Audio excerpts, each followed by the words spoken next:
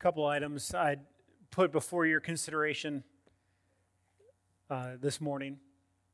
The first is next Sunday, things will look a little different on the stage here. We are going to do some remodeling, some finishing. You'll see an imperfect, incomplete project. It'll take us a couple weeks to do it. If you're interested in helping that in any way, you want to hold something heavy, run a tool, I don't know what they're doing up here, call Barb Germinder. Contact her in the church office. And I know she would love to take any of your help if you're offering. More importantly, you may have seen in your bulletin that on May 22nd, we're providing an opportunity for any faithful follower of Christ to obey in the command to be baptized. If you have not been baptized, we, through the year, provide different opportunities for you to do that. It's a public declaration of what has happened in your heart and the faith that you have. So we'll be doing that May 22nd. If you would like to be a part of that, please contact the church office. Well, it is good to worship with you, brothers and sisters. And worship is our consideration this morning as we continue our series on the character of the church. We see throughout the scriptures that the church is to be a worshiping one. That is to be part of our DNA, our practice, not just a trait, not just a hashtag, or even not just a period of time on a Sunday morning. It is to characterize our very lives. Now, when you think of worship, what comes to mind? Well, I think I can give a general answer that many of us gravitate towards, and that's we think of music. We think of singing songs, the lifting of hands, a worship team playing music. Perhaps we think of the feelings that come when we engage in all of this. And music, no doubt, music is an act of worship. But what if I told you that worship is much more than that? What if I told you that worship, being thought of largely as music, is a modern invention of Western 20th century thinking and theology? What if I told you that when we use the word worship, it is often radically disconnected from how the scriptures use that word? Well, you a little nervous? Maybe offended? Curious? Well, good. Brothers and sisters, remember our great mission. Our mission here is to reproduce faithful followers of Christ. We are here to be shaped by biblical living. We are here and aim to have the character and the worship at Lakewood mirror that of the Scriptures. So my main point, my main idea I'd like for us to consider this morning is simply this. It's all worship. It's all worship. I don't know if there's supposed to be an apostrophe on that. So you grammar nerds, send me an email. I debated on whether to put one on or not. It's all worship. I'll ask that you grab a copy of the scriptures and turn to Romans chapter 12. We'll be in verses 1 and 2. And they're just two short verses that will lay out for us a true, comprehensive vision for worship in the New Testament church. Verses that will show us that all of life is an act of worship to those who claim to be a faithful follower of Christ. There's a writer that I really enjoy, a preacher who was in Britain for a number of years. He's on with the Lord. And I was reading his work on Romans 12, 1 and 2, and he had 11 sermons on these two verses. Well, I'm going to do my best with one here. So whether, my friend, you come here to a worship service on a Sunday and you sing and you give and you serve and you sit under the Word of God, or you find yourself on a Monday morning drinking coffee, shuffling through work assignments through the week, or kids, even playing video games with your friends, it's all worship. Well, but is it all biblical, God-honoring worship? We are forced, I think, to define this word from the scriptures at the outset. The word, as we use it in English, comes from a much older English word, worth-ship. Worth-ship. What I show worth towards, what I acknowledge as worthy, what I give honor to, what I adore, what I show reverence toward, that is what I worship. And immediately you can see that you have not met a single person in your entire life who is not a worshiper. I think it was Paul Tripp who famously said, worship is first your identity before it is your activity. You are a worshiper. You see, by nature, faithful followers of Christ, unbelieving skeptics, and those who are considering Christianity, they are all worshipers. Whether it is Jesus, sex, money, sports, grades, friend groups, or yourself, every one of us finds our identity in something, and that something is the worship of our heart. And it becomes clear that not all worship is biblical, but maybe not for the reason you might suspect. The word worship in our English Bibles, depending on which translation you have, can show up a couple hundred times. You could argue that the word is used maybe 3 times, depending on how you cut it up, to refer directly to singing.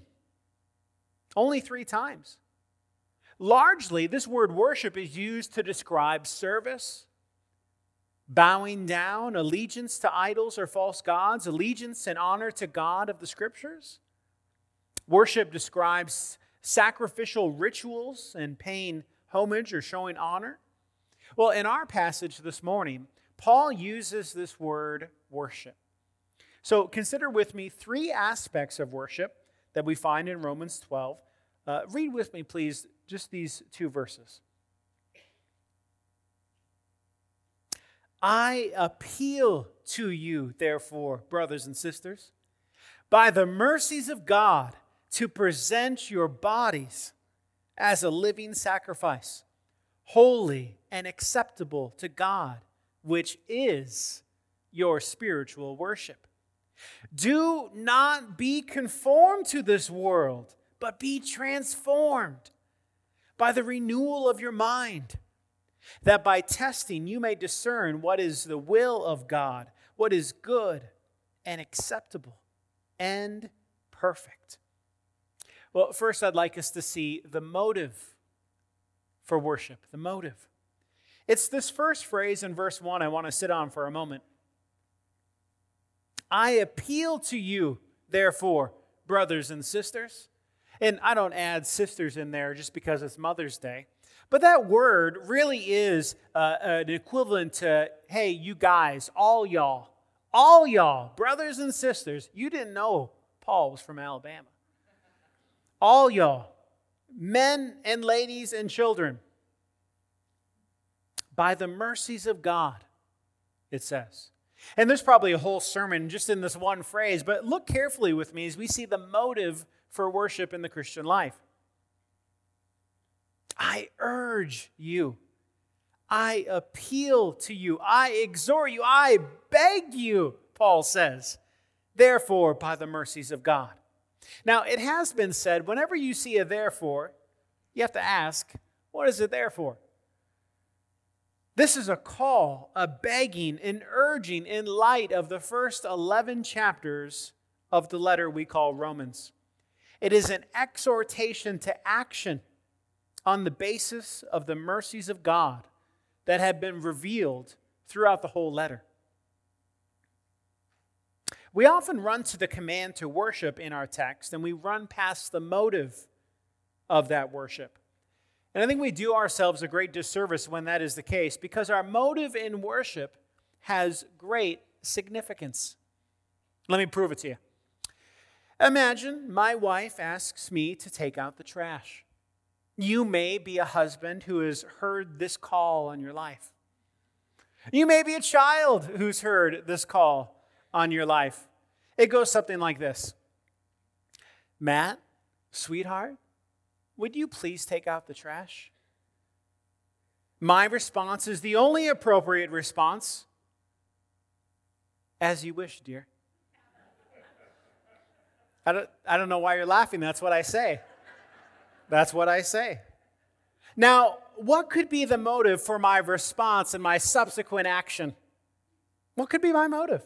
Well, perhaps I take out the trash because I love her. Because I want to serve her. I want her to know that I'm for her. But what if my motive was different? What if I want to take out the trash so I can hide the used box of ammo shells?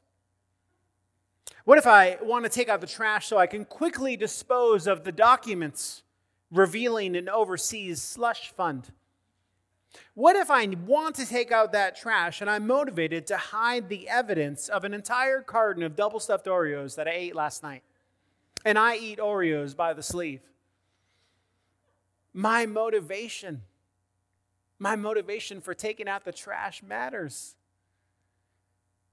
So it is with our worship. I beg you, therefore, in light of the mercies of God, your motivation being those mercies. What exactly are the mercies of God? In short, the mercies of God are the simple truths of the gospel of Jesus Christ. The good news is that Jesus died for sinners and rose again, giving new life, forgiveness, and a new heart to anyone who trusts in him. The mercies of God are the collective story of what God has done for humanity. The mercies of God go something like this throughout the book of Romans. Naturally, we all exchange the truth for God for a lie and worship and show allegiance and honor to ourselves and the world, Romans 1:25. Naturally, even religious people aren't right with God because of all their rituals, Romans 2:2. Naturally, none of us are righteous. None of us seek after God, Romans 3:10 and 11. Naturally, we all sin and fall short of his glory, Romans 3:23. But now, righteousness and forgiveness is available through faith in Jesus, Romans 3:22. But now, like Abraham, we are children of God through faith, Romans 4. But now we're no longer in Adam, we are in Christ, Romans 5:12 through 21. But now we are dead to sin. It doesn't rule over us, Romans 6. But now we are no longer slaves to ourselves or to the law or this world, Romans 7. But now the Spirit of God lives in us as adopted children, Romans 8. But now God still plans to save his people, whether Jew or Gentile, Romans 9 through 11. The mercies of God. Read with me at the end of chapter 11. It's on the same page probably. Starting in verse 33, chapter 11. Oh, the depth of the riches and wisdom and knowledge of God. How unsearchable are his judgments and how inscrutable his ways. For who has known the mind of the Lord, or who has been his counselor, or who has given a gift to him that he might be repaid? For from him and through him and to him are all things. To him be the glory forever and ever. Amen. Oh, brothers and sisters, Paul is no dry, bored theologian. He looks at the mercies of God throughout a letter. This doctrine, this teaching of Christianity, it leads him to doxology, to praise, to celebrate, to worship. What are the mercies of God that motivate us? His gracious, good, powerful workings and promises in the life of every faithful follower of Christ. What is our motive for worship? Mercy. The good news of Jesus. Christians are not motivated by moral ideals. We are not motivated by self-righteous living in comparison to that person you don't like. We are not motivated by earning our right standing with God. We worship, we serve, we bow down, we show worth to God in worship because of the gospel of Jesus. Jesus is enough. But we see not only the motive for our worship, we see the totality of it. I get this directly from the rest of verse 1. Look again. He says, to present your bodies as a living sacrifice, holy and acceptable to God, which is your spiritual worship. It's this word bodies that really strikes the contemporary ear. Obviously, Paul has more in mind than just singing, more than just the words of our lips. He says our bodies, our actions, our whole lives are to be an act of worship. And many of you know this, but I remind us here that Paul is a Jew. In the context of the Old Testament worship that we have a picture of what kind of service he's talking about. I read this week something really helpful from one writer who explains it this way. Paul uses temple terminology here. The metaphor he uses is that of a worshiper at the temple who comes with an offering. Now, some offerings in the Old Testament were sin offerings, in which the worshiper was shedding blood and asking forgiveness. But Jesus is our sin offering. That's what the entire book of Hebrews is about. Therefore, the offering Paul points to is not a sin offering. The second kind of offering was the whole burnt offering, which was a valuable animal from your flock. It had to be without defect, holy, and without blemish. Why? Such an animal was expensive. It showed that all you had was at God's disposal. You did not give God your leftovers. The burnt offering was always burnt totally, and it represented complete consecration and devotion to God. To be a living sacrifice is to be fully at God's disposal. It means actively to be willing to obey God in anything He says, in any area of life. And passively, to be willing to thank God for anything He sends in any area of life. Did you catch that? That's a life-changing concept of worship. Our bodies, the totality of our lives, are a living sacrifice. Our whole lives are at the disposal of God. In many ways, it would be easier to go back to the Old Testament sacrifices. Instead of giving my whole life, I just pick one of my lambs, and I say, I give my offering. But Paul comes and he says, oh no, not a spotless lamb.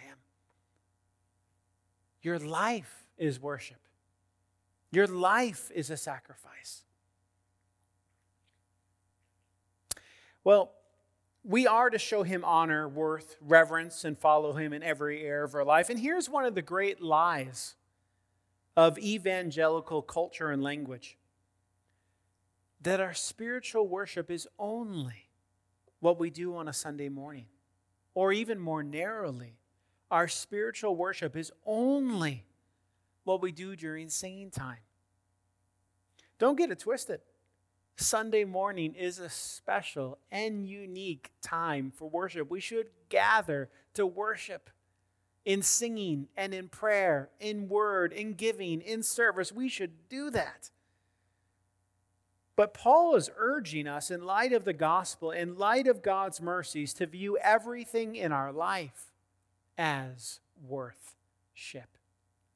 Everything as an act for the one who died and rose again. Everything as an act for the one who forgives sins, restores broken souls, and gives us right standing before Him. It's all worship. He even calls it our spiritual worship. You may have a better rendering that says reasonable in your translation. reasonable or proper or true worship and service. The word is actually the same word we get the word logical from. So you could say it's our logical, reasonable worship. The most rational thing that you and I can do is to present our bodies, our lives to God in light of what He's done for us. If you believe that Jesus died for you and that He rose again, the most logical thing you can do is offer your life as worship and sacrifice to Him. If all of life is worship, and I think it is, we fulfill the words of that old catechism question. Perhaps you've heard it before. Question: what is the chief end, the main purpose for man? Answer: man's chief end or purpose is to glorify God and to enjoy Him forever. We glorify and enjoy Him in every area of our life if our heart is bent towards doing it for Him. So what might this look like on a Monday morning? You got a week coming up. What does it look like this next week for you and I to do that?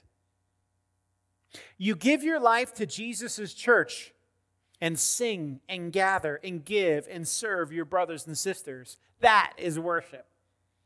You give of your time and your money to see the gospel go forth, not just in our community, but to the ends of the world. That is worship. If your whole life is an act of worship, then folding the laundry, changing exploding diapers, and taking out the trash is service to Christ and worship.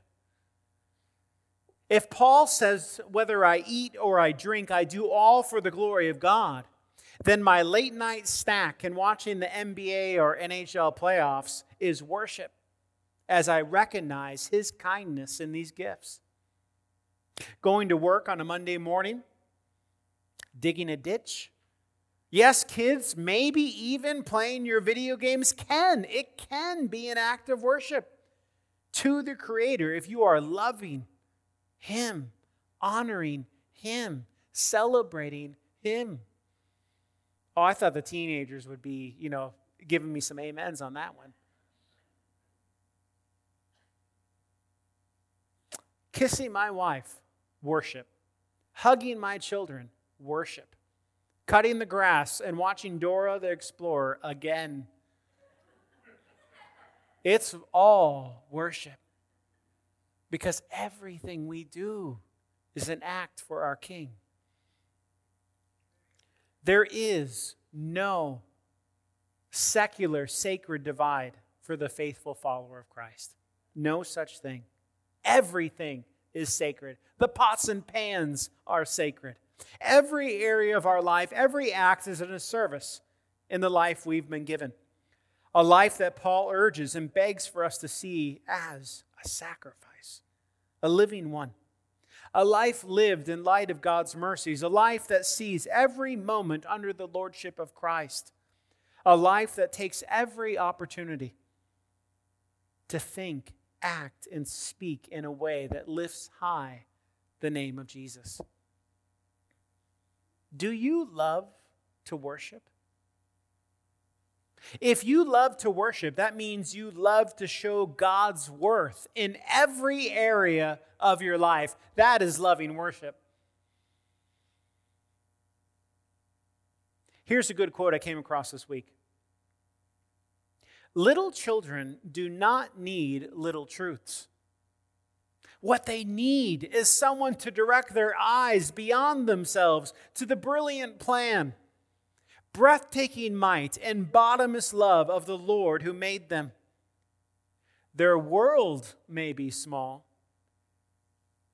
but it is a theater for the King's glory. Young and old, we need to see our world, our life, as a theater for the glory of God. We are motivated, aren't we? Oh, I want to be motivated, but we are, in a sense, we're growing in our love and motivation for His mercies. And we don't worship just in a short time frame once a week, but our bodies, our lives, our hearts beat to bring God glory. Lastly, I'd like us to see that our worship, I want us to see the product of our worship. Would you read with me again verse 2? Do not be conformed to this world, but be transformed by the renewal of your mind, that by testing you may discern what is the will of God, what is good and acceptable and perfect. We've seen the motive, the totality, and now the product. And I'll admit I squirm a little bit at this last point because I wasn't sure how to frame everything that this verse has. So the text is inspired. My cute little attempts on points aren't.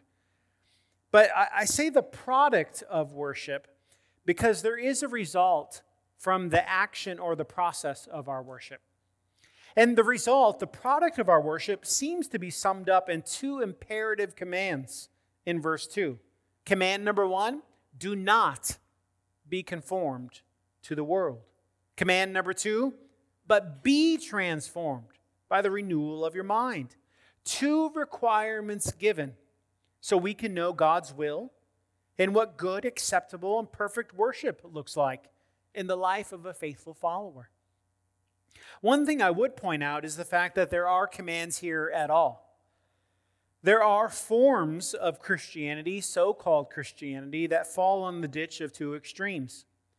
The one extreme being that we must do everything ourselves in our own strength and in our own ability to please God. The other extreme is that we must do nothing at all. Paul blows both of those out of the water in our passage because in light of the mercies of God, in light of Jesus being enough, in light of what He's done on our behalf, God saving us in Christ, present your bodies as a sacrifice. Do not conform to this world, but be transformed continually in Christ. It's always both end.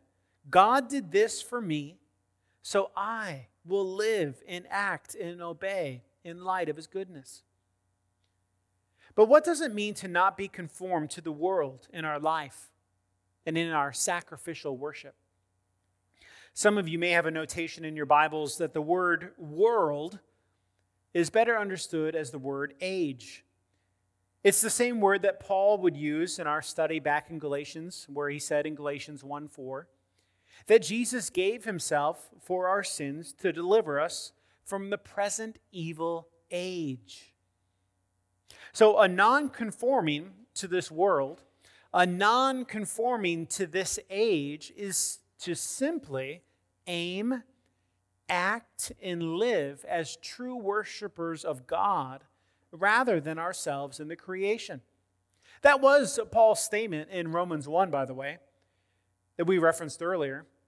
This age, this world, we all naturally suppress the truth of God and worship everything but God.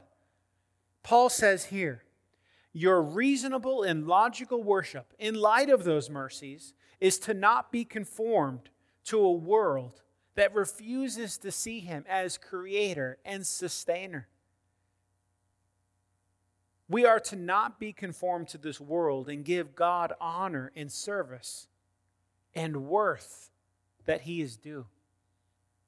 The product and the result of our life of worship is to put God at the center of our life. Now, you and your unbelieving neighbor, you may have a very similar life from a distance. Perhaps both of you have the house, the truck, some money in the bank, a boat, a spouse, 1.25 kids, and a cabinet full of witchcraft. I mean, essential oils. Lisa has me drinking those. I don't know what's in them. So your life from an unbeliever may look exactly the same. What's the difference then? You are not conformed to this world and age. Despite all that you have, which are all kind gifts of God, Jesus remains at the center of your life. It's hard to give yourself over to sin and false idols when Jesus is at the center. That's the difference. In contrast, the second command in verse 2, we are told that the product of our worship involves our obedience and being transformed by the renewal of our mind. That transformation of mind brings knowing God's will and having a life of worship that is good, acceptable, and perfect. So the question naturally is, what does it mean to be transformed by the renewal of our mind? And I think I come back to this verse almost every other sermon. Paul says this in 2 Corinthians 3:18. And we all, with unveiled face, beholding the glory of the Lord, are being transformed into the same image from one degree of glory to another. For this comes from the Lord, who is the Spirit. Your true, rational, logical worship is to honor and serve God with your life and continually look and behold His glory. That will transform your mind. Beholding Him, looking to Him. Seeing His glory in His character, in His promises, in His work on the cross. Seeing His glory even in His imperfect local churches. Seeing His glory in His grace and mercy, in His word, and in His continual work in you, brother and sister. Be transformed by the renewal as your mind, in the renewal of your mind as you keep looking to Jesus. As you look to Christ, who is able to walk on water and keep you afloat as you find yourself drowning sometimes in the choppy waters of life that you've been given. Look to Him. He will transform you. Lakewood, brothers and sisters, it's all worship. All of it. Our desperate prayers, our daily tasks, our giving, our serving, our singing, it all points to the worth and to the glory of the God-man. The God-man who substituted Himself and died in our place, paid our sins, satisfied God's wrath, redeemed us from the curse. And He powerfully, literally, physically, supernaturally, in fulfillment of God's promises, rose again. He offers to us adoption, forgiveness, and a life of worship and service to Him. To those who trust in Him and cling to Him. If you have not trusted Christ, if you are a little kid or an old grandpa, if you have not trusted in Christ, I invite you to consider Him now.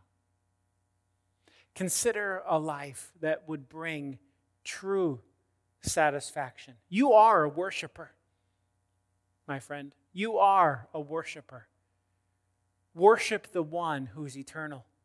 Worship the one who satisfies and forgives. Worship the one who's done great things for sinners like us, the King of Kings. If you are a faithful follower of Christ, be renewed even now in the spirit of your mind. Understand your whole life as a sacrifice to Him. And my friends, you're already doing it. He will continue to work and shape and equip each of us to grow in this more and more. Is it everything it could be right now? No. But He is kind. He is working. He is transforming. Pray with me that this would be true of us this week. Father, we do pray these big prayers. God, would you help us to see your mercy? Would we be motivated by it? Would we be changed by it? Would our worship, our life of sacrifice, be demonstrated in everything that we do this week? God, whether it's a large task or the most mundane of a normal day, would you energize us to see that you take great pleasure in the life that we live for you?